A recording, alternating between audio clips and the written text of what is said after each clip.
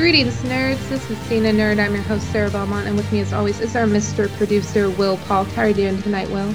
Doing very well, Sarah. How you doing this evening? I am good. I'm glad to hear that. Yeah, there was a lot of Oscar nominations and Last of Us this past Sunday, which I know we'll be talking about both of those things tonight. So yeah, looking forward to doing it. Yeah. You made a mistake today. How did I make a mistake?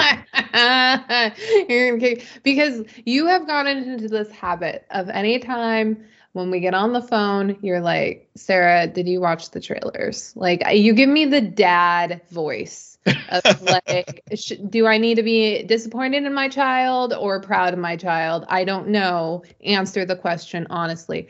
And so you didn't ask me that. And I remember looking at the rundown and seeing Invincible season 2 trailer. Mhm. I didn't watch it. Oh, come on. Well, see, the reason why I didn't ask you is because you reacted to you retweeted the thing I had posted about the trailer, and the trailer is like awesome. I mean, as far as just how meta it is. It's awesome. Yeah, I retweet a lot of things. I I'm know on you do. Twitter. I have happy thumbs. Okay. Yeah, you do have happy thumbs. You're just like Mark in that trailer, because Mark was sitting there with Alan, the alien, who they're sitting in the old burger joint that Mark used to work at, Mhm. and and it's great because they're talking. Mark's just thumbing through his phone, scrolling, and Alan basically sort of catches us all up on where they've been. And the reason why I said it's also meta is because in the middle of the trailer, Alan asks Mark, "What have you been up to?" And Mark starts saying, "Well, look, I've been recording audio and been drafting storyboards." And he was basically talking about all the things they've been doing, because obviously it's been since like I guess 2020, since it's been that, yeah, I guess, or 2021, that the first season dropped. So it's been a long time. I mean, Wow. it's been a while, and I know we covered it and really enjoyed it. I And remember watching it. I honestly might have to watch like previously on yeah, Invincible yeah, to remember, because it does feel like they took a very long break yeah. in between seasons. And I remember even seeing online like the trailer's out and I saw your tweets and I retweeted. Okay, let's just call a spade a spade. Just because I retweet things, people, doesn't mean I've actually A, read what I'm retweeting, or B, watched what I'm retweeting. Okay. I go on there. I'm very distracted these days on my Twitter timeline with Yeah, other things. yeah, And so yeah. anytime I happen to see Cena Nerd tweet something, I'm like, retweet. Retweet.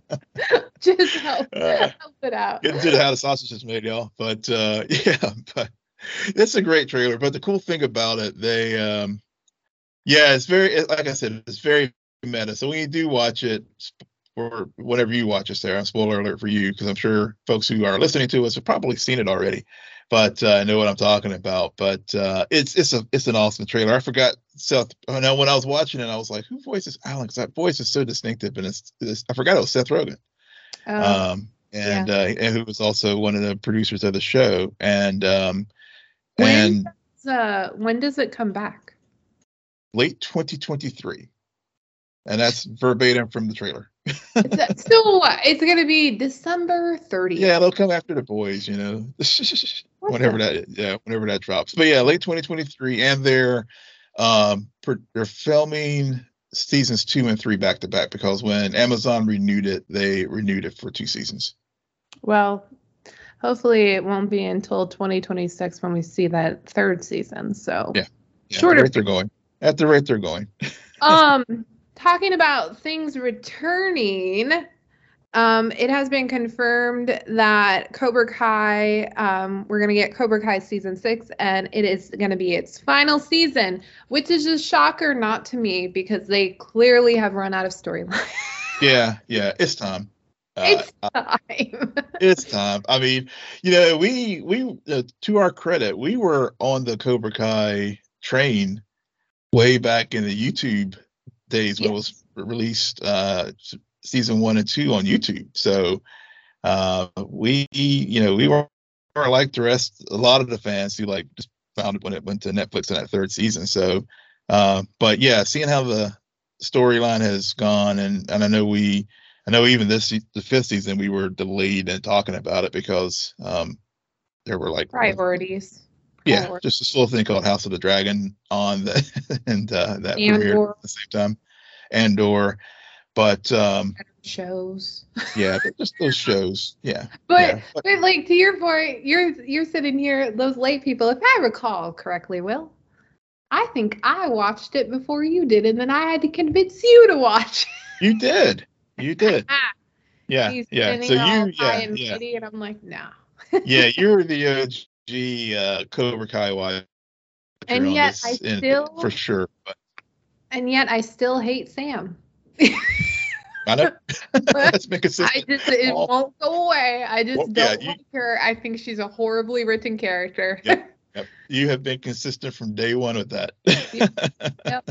Very consistent.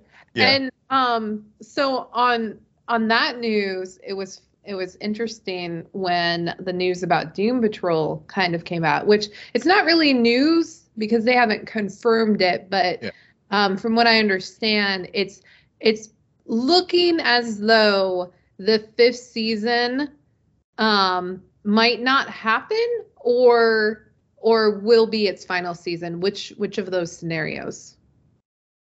Ooh, the way Diane Guerrero, so just to give folks context, so Diane Guerrero, who plays Crazy Jane, posted on our Instagram story a photo that said, "Goodbye, my beloved."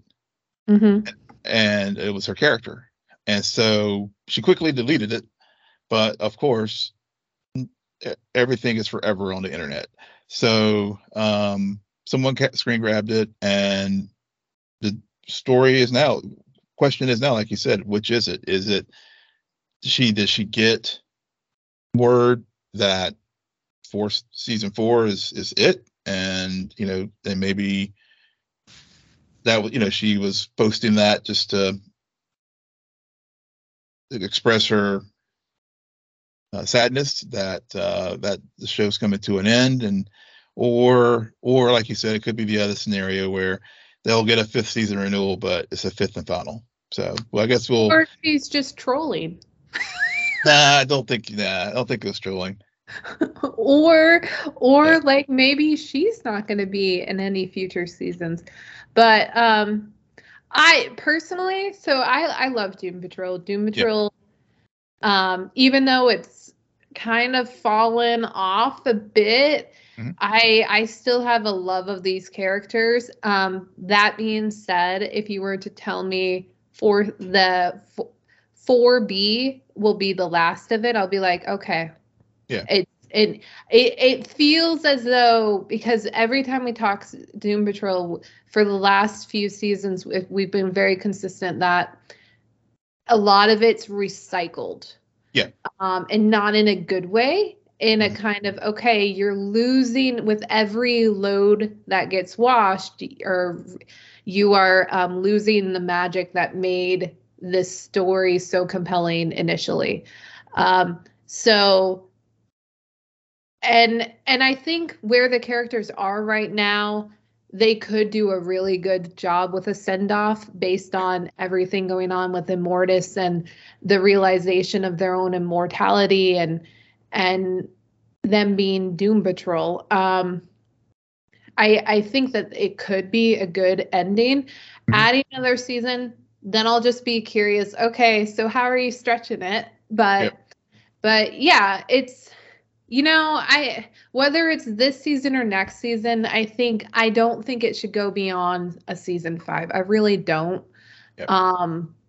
Unless they want to do what we all wanted like 2 seasons ago, which would be Cliff and Stone. Yep. We did want that show at one point. So if you're gonna tell me that would be season 5, yay!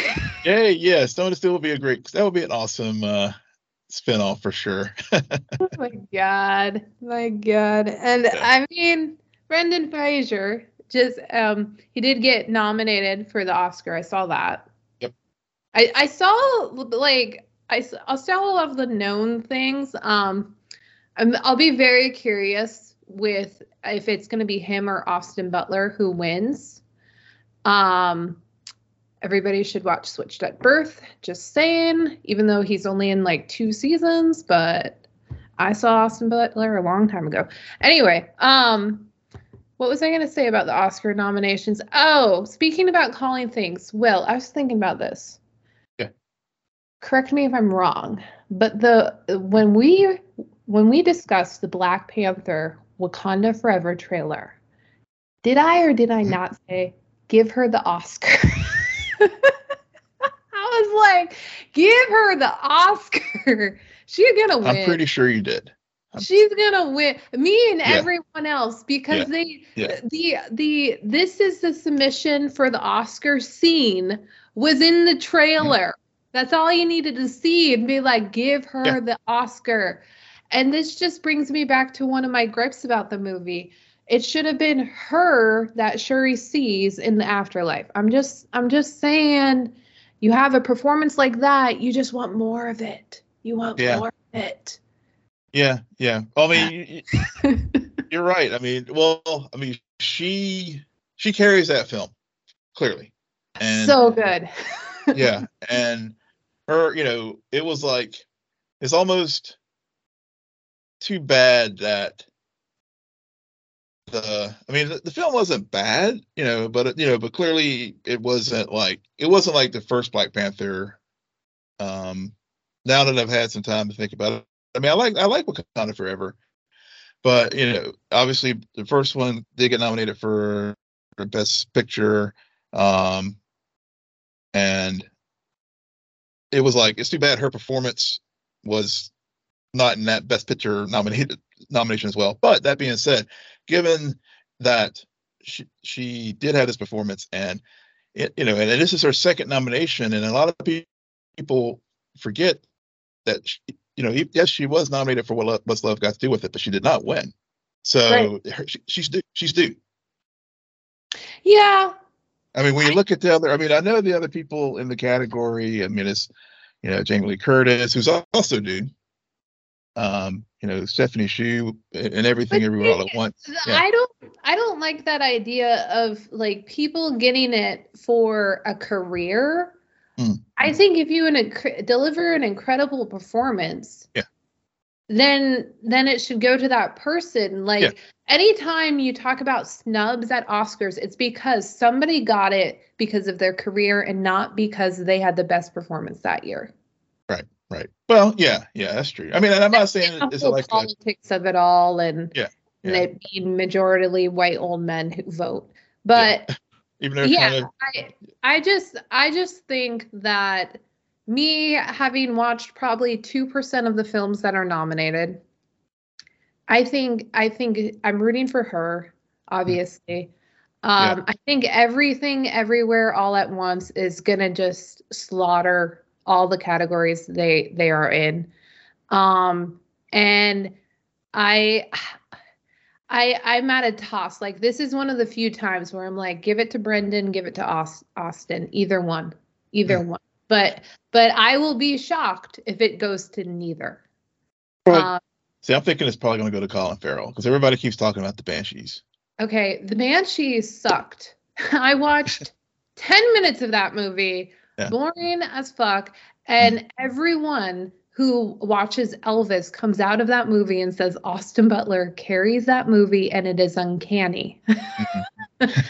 And he's on screen with Tom Hanks. So it's pretty hard for someone to outshine like such a beloved actor. And then at the same time, like, we all have heard about this performance in The Whale.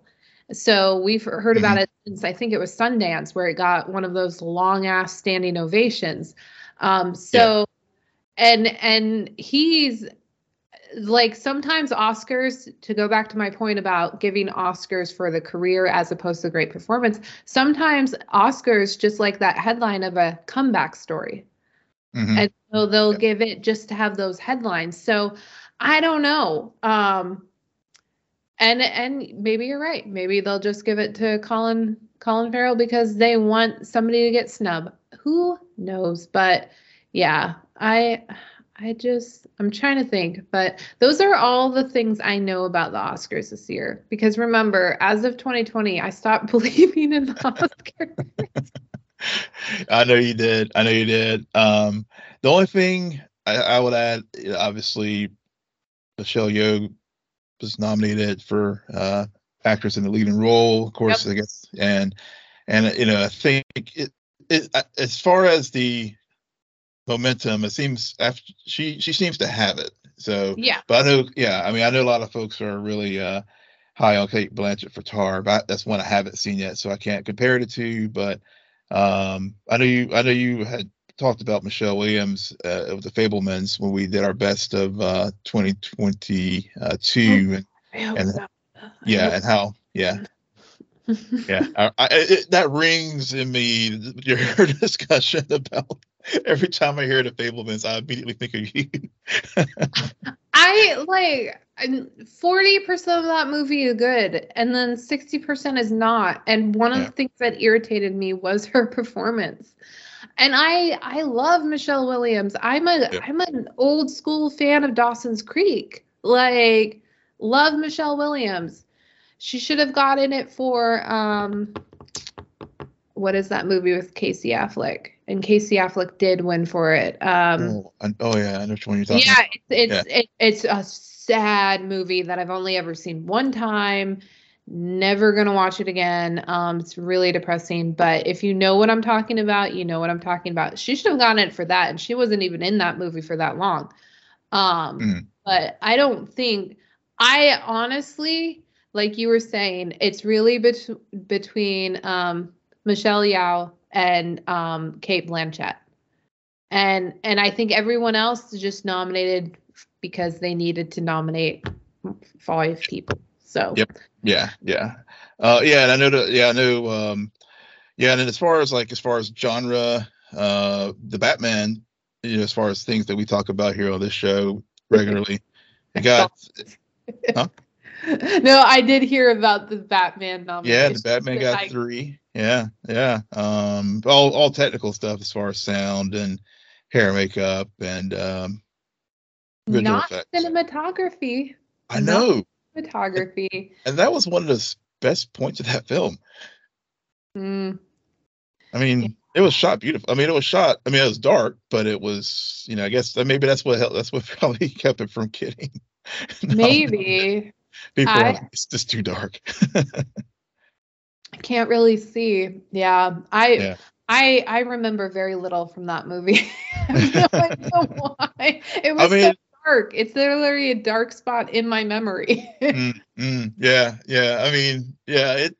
As time has progressed, it and other things, because I did watch, for example, Everything Everywhere All at Once and Top Gun Maverick, which both were nominated for Best Picture, and and even like when we did our countdown last year at the end of the year as far as films, I did go with Maverick just slightly, and I'm sticking with that. I actually am. So I have no doubt. I don't think you're gonna change your mind.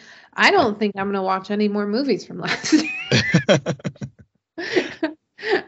I am curious about The Well now, though, because that's one of those ones. I heard a lot about Brendan Fraser's performance and all, so I may check that one out.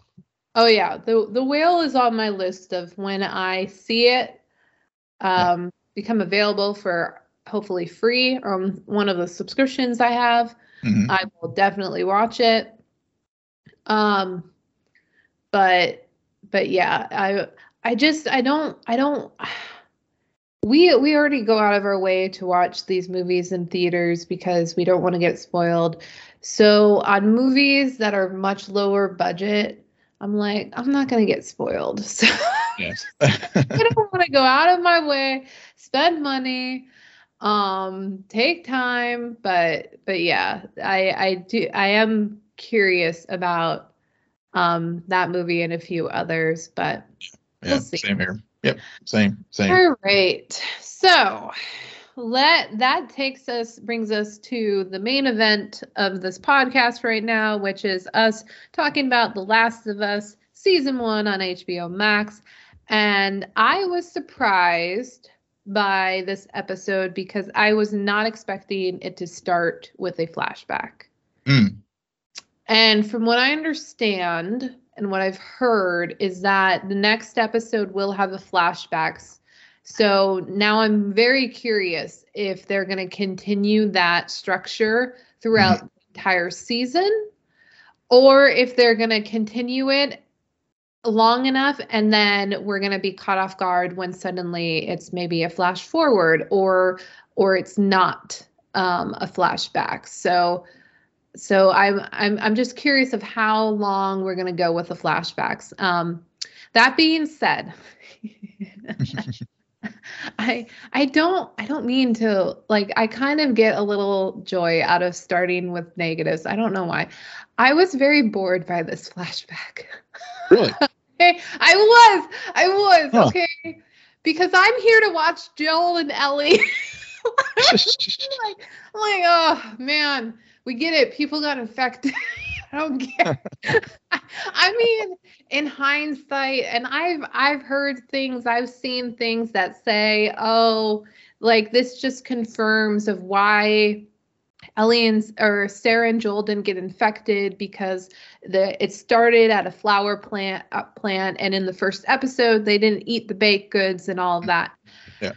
But I get it. It's cool. It's awesome. In the moment, me watching it, I was like, okay, they're really dragging this out. See, I had the exact opposite reaction. Oh, I knew you would. Yeah, I just for whatever reason, and it's nothing about the performances. Yeah. It's just I just wanted to get back to Ellie and Joel. I just did. Yeah. I mean, I think for me, with the way it started, the cold open again, and I think that it was just all the settings, like, because I was like as I was watching episodes, I was like taking notes about it. Like one of the things I saw in the hospital whenever they took the SARS. Yeah. I mean, just those, because it contextualized the time period where we're at. And also, in real life, Asia was really dealing with the SARS epidemic at that time. Right. So with that, and then you come across this fungus, and of course, and they go in the lab, and you carry forward the things that they had from the first episode.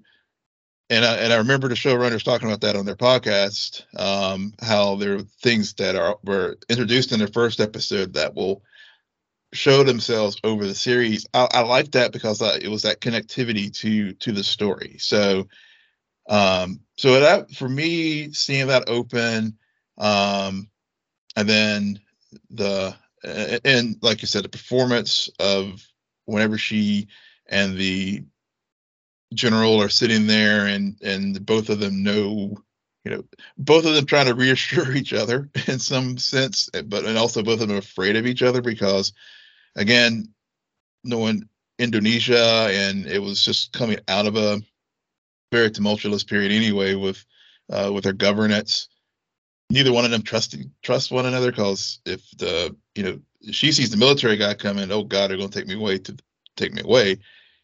And if he's coming to her, he's just like, we have this super bug that could kill us all. So, well, they didn't even know what they had. They didn't know what they had, but he knew it was. But the thing is, he knew it was something that was so.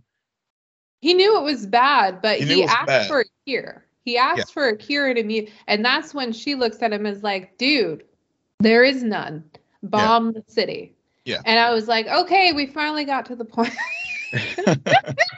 No, well, I know. Yeah. Well, I mean, I guess the alternative thing they were toying around with was, I guess, given Tessa's background as far as an open. Well, I see, and I listened to the podcast after the show as well, and actually only 2 hours ago, and they talked a little bit about Tessa's background. Yeah.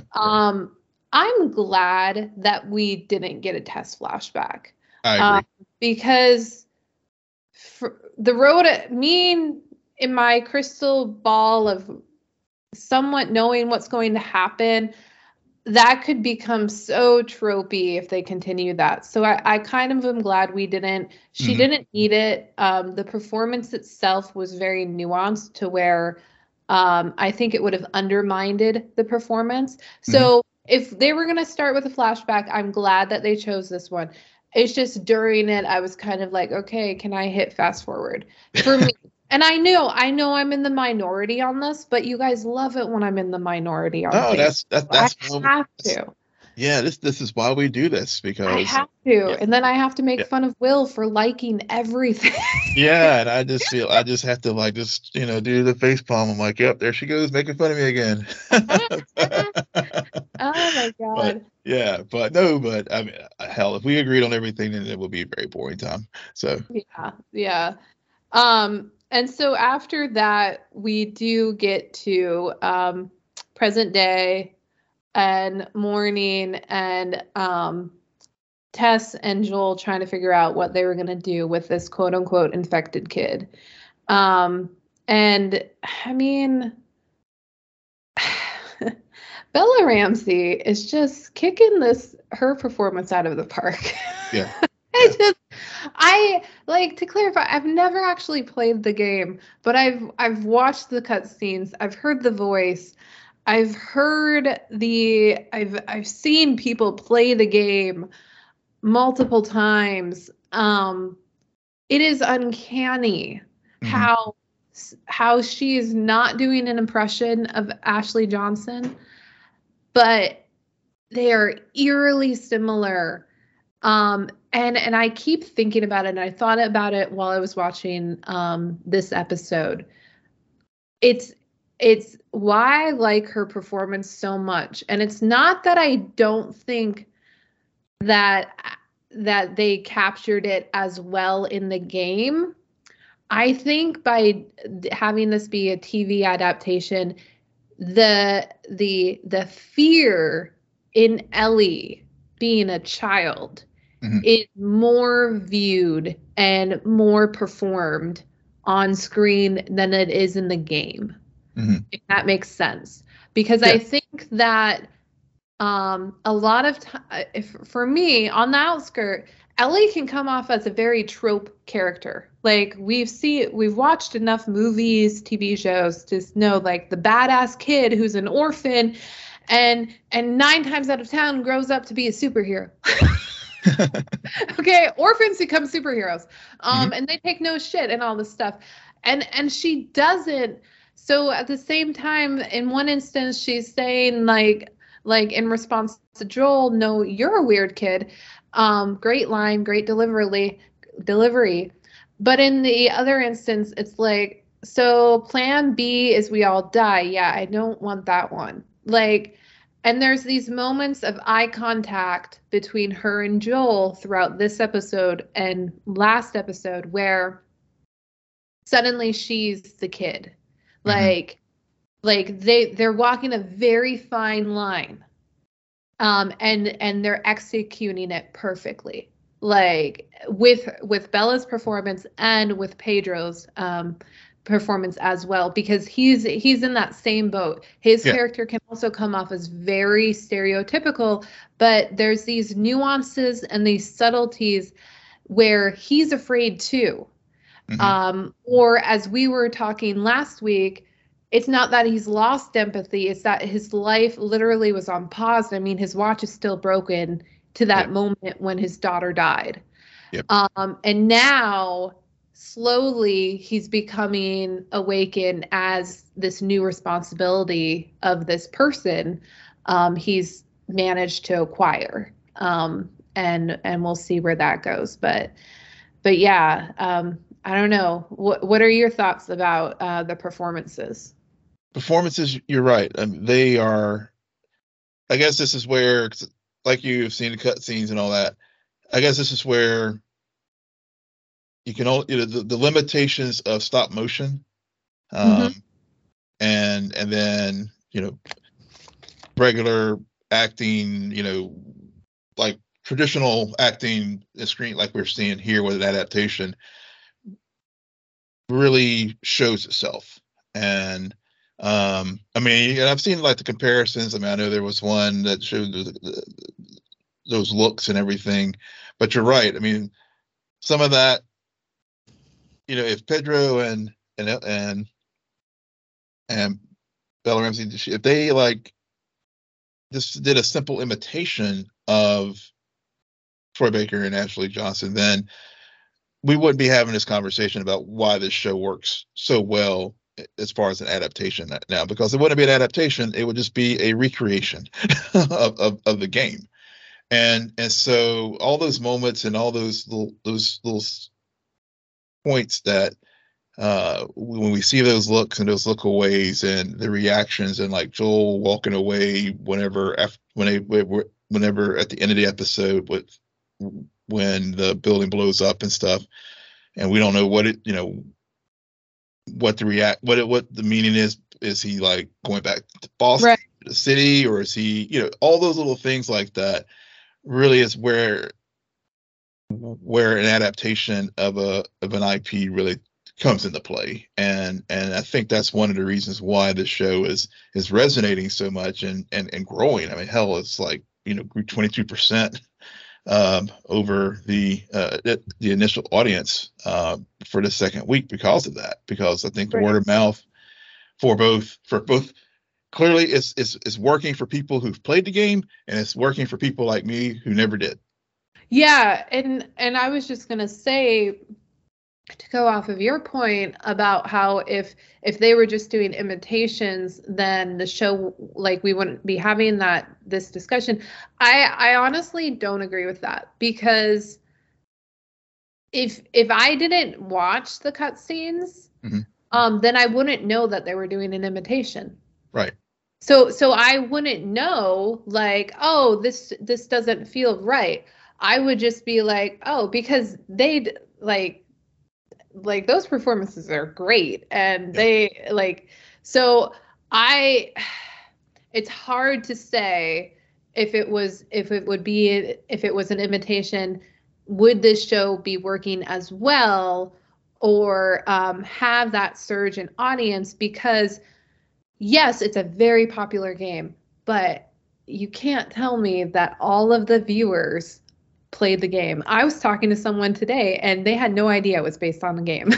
True. Yeah. Well, I guess my point is more like for people who have played the game. Absolutely. And that's what I was going to say too, is that for people who have, that's why they're staying and praising it, is because for them, it doesn't feel as, I have seen this 9,000 times, give me something new. Like, it's just like what I was saying before about them walking a fine line with the character tropes. Just being an adaptation of a game that has so much story to it, they're walking a very fine line between recycling things versus bringing a new, like, being familiar, making it a familiar world, and then with like a slight twist. Right. Because and it's funny because I think about when they walk into the hotel and it's water, and I instantly got this weird flashback. But at the same time I was like, but wait a second, if I recall correctly, Tess wasn't with them during this.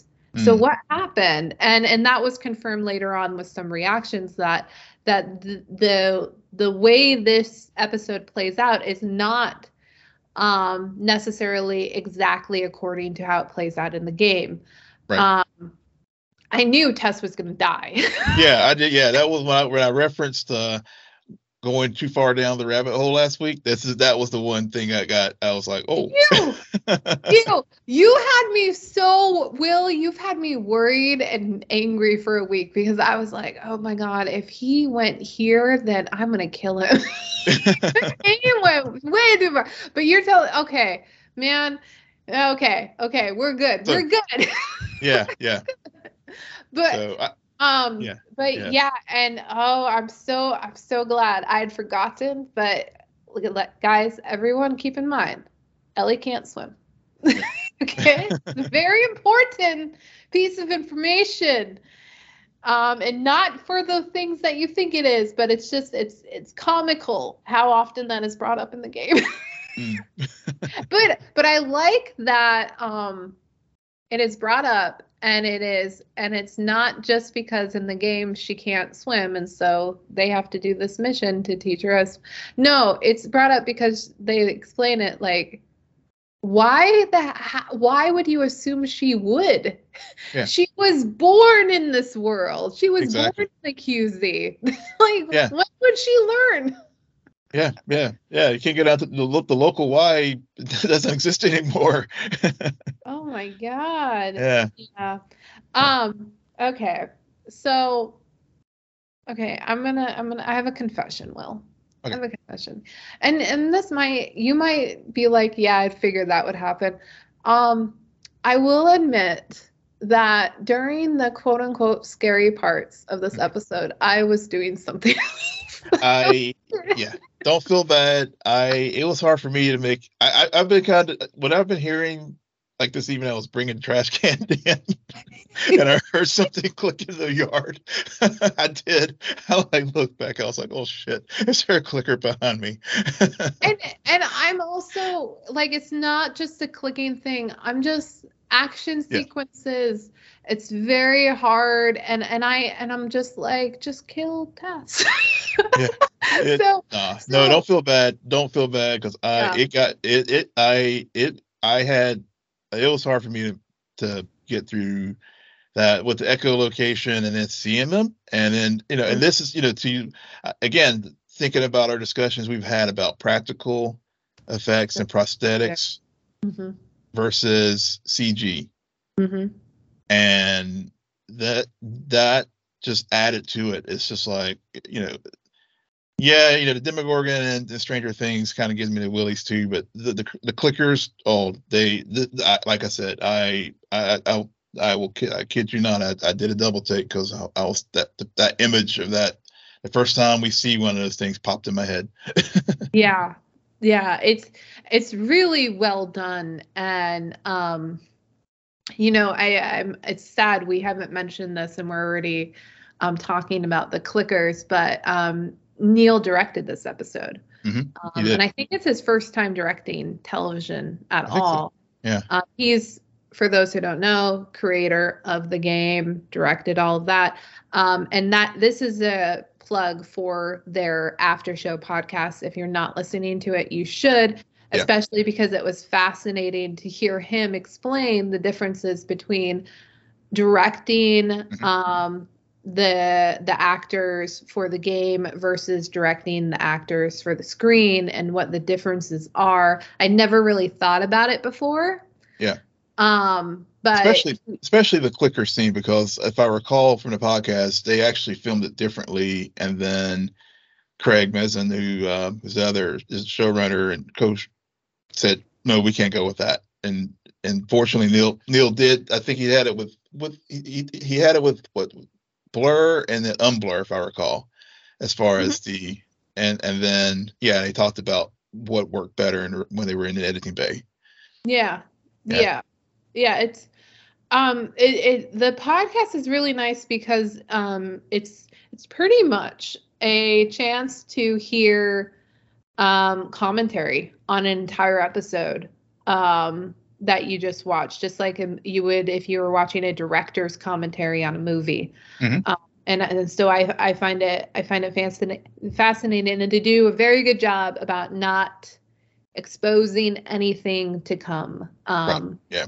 So, because then I would shut that down real fast for Will. Be like, nope, you can't listen to it. Stay away. Stay away. Stay away. Stay away. Yeah. But But speaking of the clickers and that sequence, that because one of the things I know that they did switch over from, and they talked about this in the podcast, and I know other sources has as well, is how they have changed the transmission of the fungus, and and I like that change too, because it added that element, with especially when Tess, Joel, and Ellie were at the top of the hotel overlooking the city, and they saw all the dormant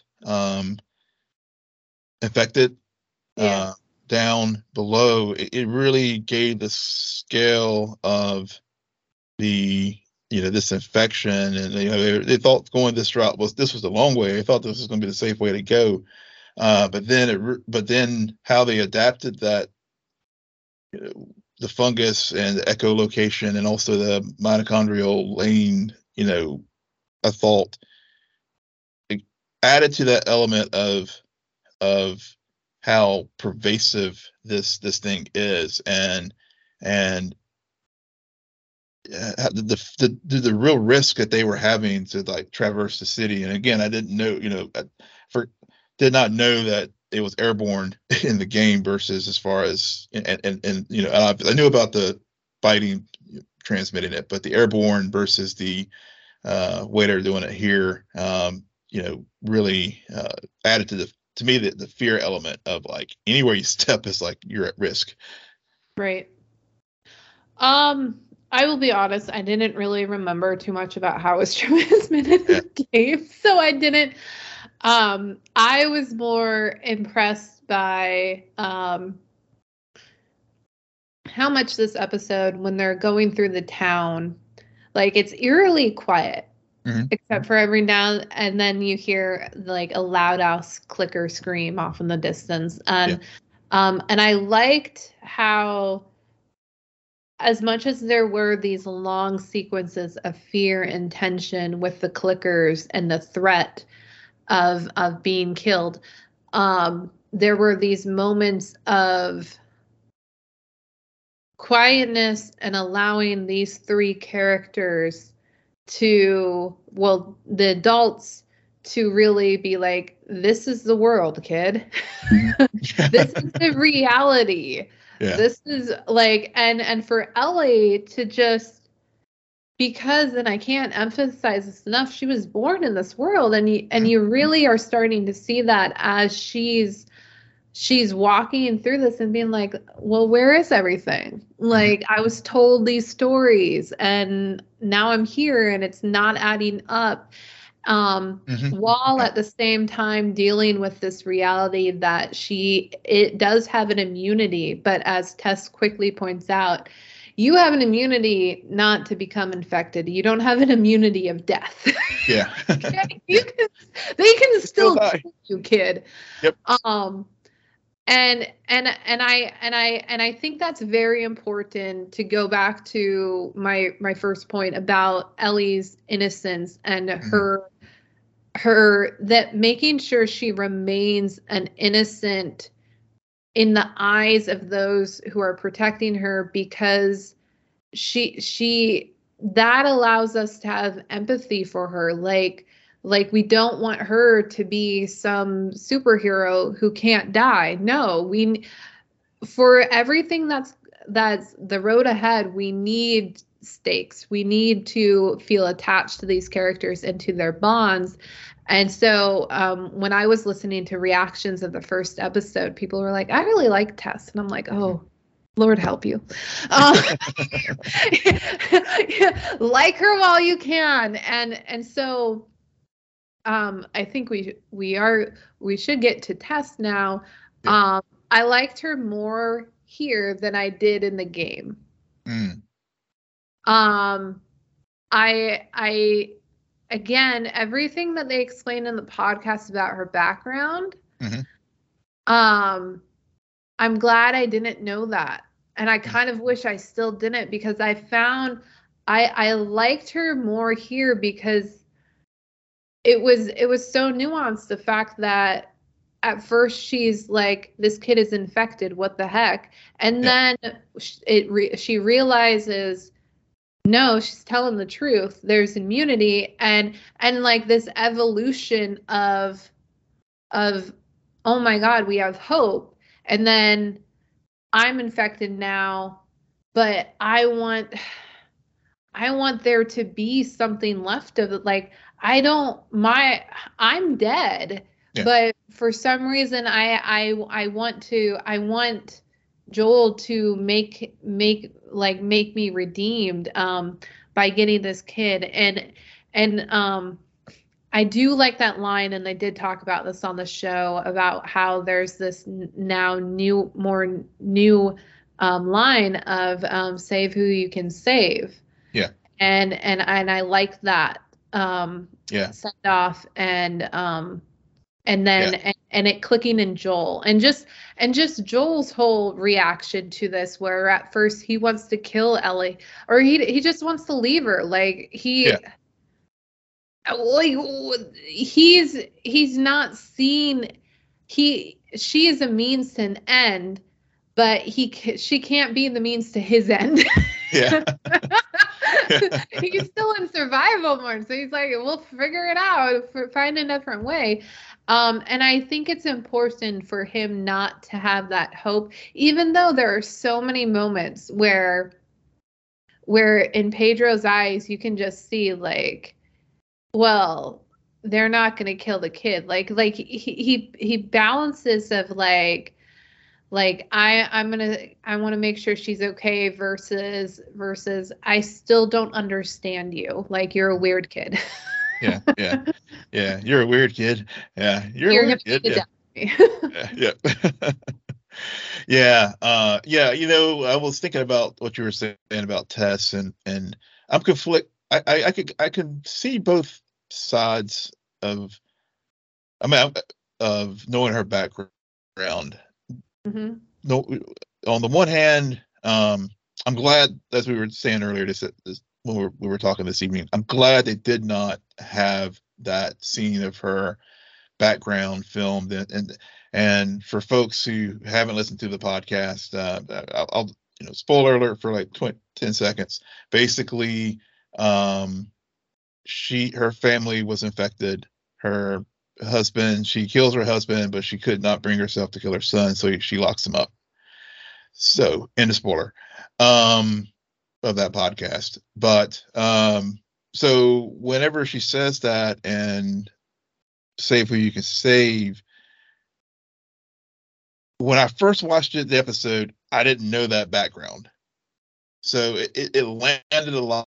I will say it did land a lot better for me, raw, not knowing what her story is, because it that line in and of itself demonstrates she also lost someone like Joel did. We didn't know and more likely than not, it was probably due to the fungus, and so knowing it now, I'm like, yeah, yeah, okay. I guess it does. On the one hand, it does deepen it, but also it's like, I'm glad, but it also reinforces why I'm glad they didn't put it in there. Yeah. I just let's just hope that that line gets brought up again, because I have some reasons for liking it, and I don't want to get too in depth into why, um, but to your point about the contrast between these two parents who have both lost their own kids to this in one form or another, I think it goes back to them, like, off the get-go. They're not good people. Mm-hmm. They're not good people in this place, in this world. Um, and they became not good people because of those choices they made on outbreak day. Mm-hmm. You know? And but I think for me, not knowing that about Tess, I think that just I don't know. For some reason, it just really spoke to me. Like, I like not, I like how it serves more of a purpose for Joel Mm-hmm. than for let me explain more about this character who's going to die in 5 minutes. Yeah. Yeah. like I don't need to be attached to her. I need to be attached to him. So Mm-hmm. the line works for me because I know what it does with his story and Mm-hmm. where he's going. And for the rest of the story, I know the purpose. Yeah. But having it feed into hers, I'm like, I don't know, because what I felt like her whole circle she does in this episode with Ellie, and just this idea that this kid is a threat. No, wait, she's our hope. Yeah. She's my hope now. And it's a purpose. I think it was a very clear arc, and Yeah. I don't think it needed to get muddied up anymore. And for a moment there, Will, I thought you were gonna bring up the kiss. Oh, yeah. Or like, well, thankfully, there was there one kiss, and then Would you of course, consider it a French kiss? huh? Like, would you consider it a French kiss? I Yeah, it mean, was. technically Yeah, there was no tongue. There was just there was tentacle. Well, I guess. Well, I guess it was its tongue to. Yeah. I don't know. Yeah. Yeah. Um, I will be honest, I didn't think anything of it until I started listening to reactions and hearing people's opinions. And at the end of the day, was I like, oh my God, that's so cool? No. No. Was I like, why did they do that? No. I honestly dismissed Yeah, I know. I saw some of that reaction too. I haven't really, other than the official podcast. I haven't listened to any other ones. I have, but I have seen some things online and a couple think pieces about. Here goes there was a couple think pieces about HBO. Here they go again. Bringing up the Game of Thrones and treatment of women, and the violations and forcing the creature forcing itself on it. What I want when it I'll just go thinking back, and again looking at my notes real time when I was watching the episode. It to me it was one of those things where I was really honestly what I was thinking was like, is she going, since I didn't know what was going to happen, I was really thinking, is she going to get this lighter lit or not? I mean, that was where my mind went. Thank you. I had more problems with the lighter because it's such a cliche thing. Oh, I can't, final minute done. I'm like, why? See, I thought that was more cliche.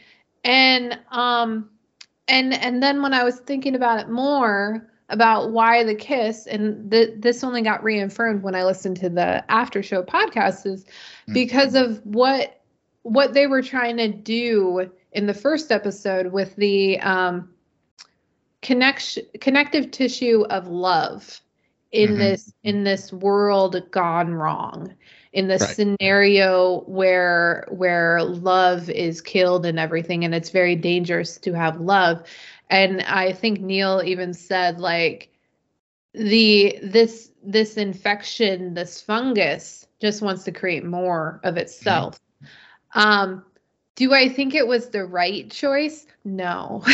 Yeah. I mean, I really don't, in terms of to send that message. I still don't, I'm not convinced that it was a really smart choice, but it was a choice, it was a choice. Yeah. And did it further anything? No.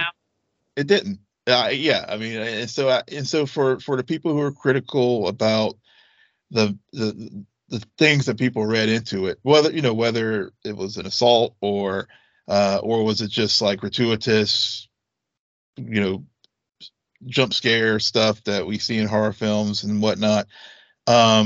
it didn't serve anything more. I mean, she was going to get it, and she was already starting to like. I guess I know they also noted that if she ran, then it would have been a more violent reaction from the clickers and the infected.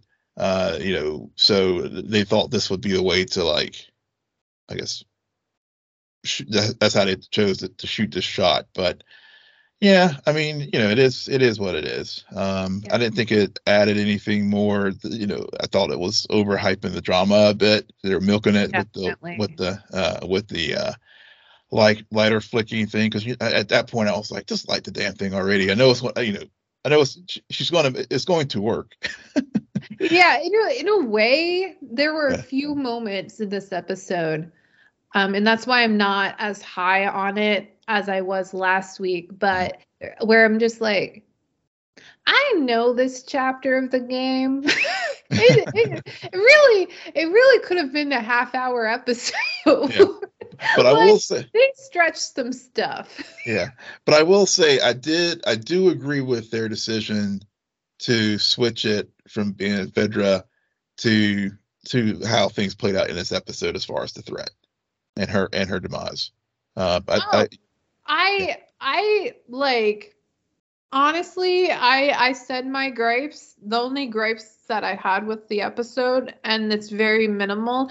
And yes, I do state again and again of my familiarity. But when I say familiarity, I mean, like, it astonishes me of what I'm like when I have those flashback moments.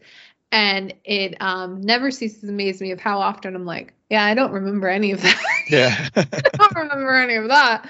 So I didn't really remember that. I just knew she died, and I kind of knew the circumstances and some other stuff. But yeah, I looking back on it, I'm like, this episode should be the shortest of the season, because honestly, not much happens.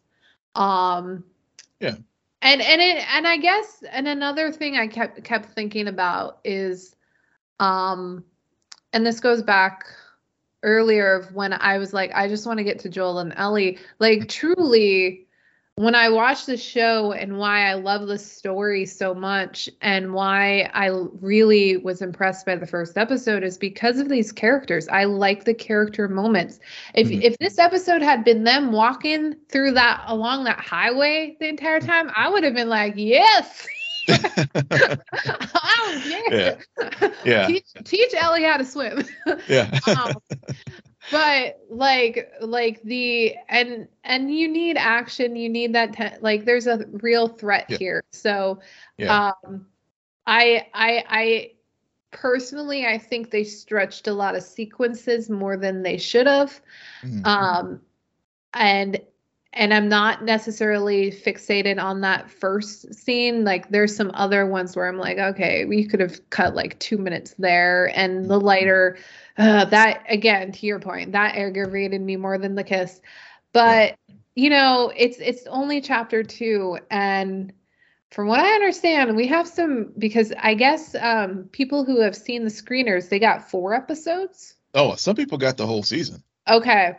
Yeah. So I hear like we haven't, I guess I will just say, I guess from what I understand, we have not seen the best episode yet. Yeah. I hear some people I've listened to before, when I was listening to reactions who did get the full thing, said the third episode was like chef's kiss. And from what I remember of the chapter, I'm like, okay, that would make sense why it would be up there.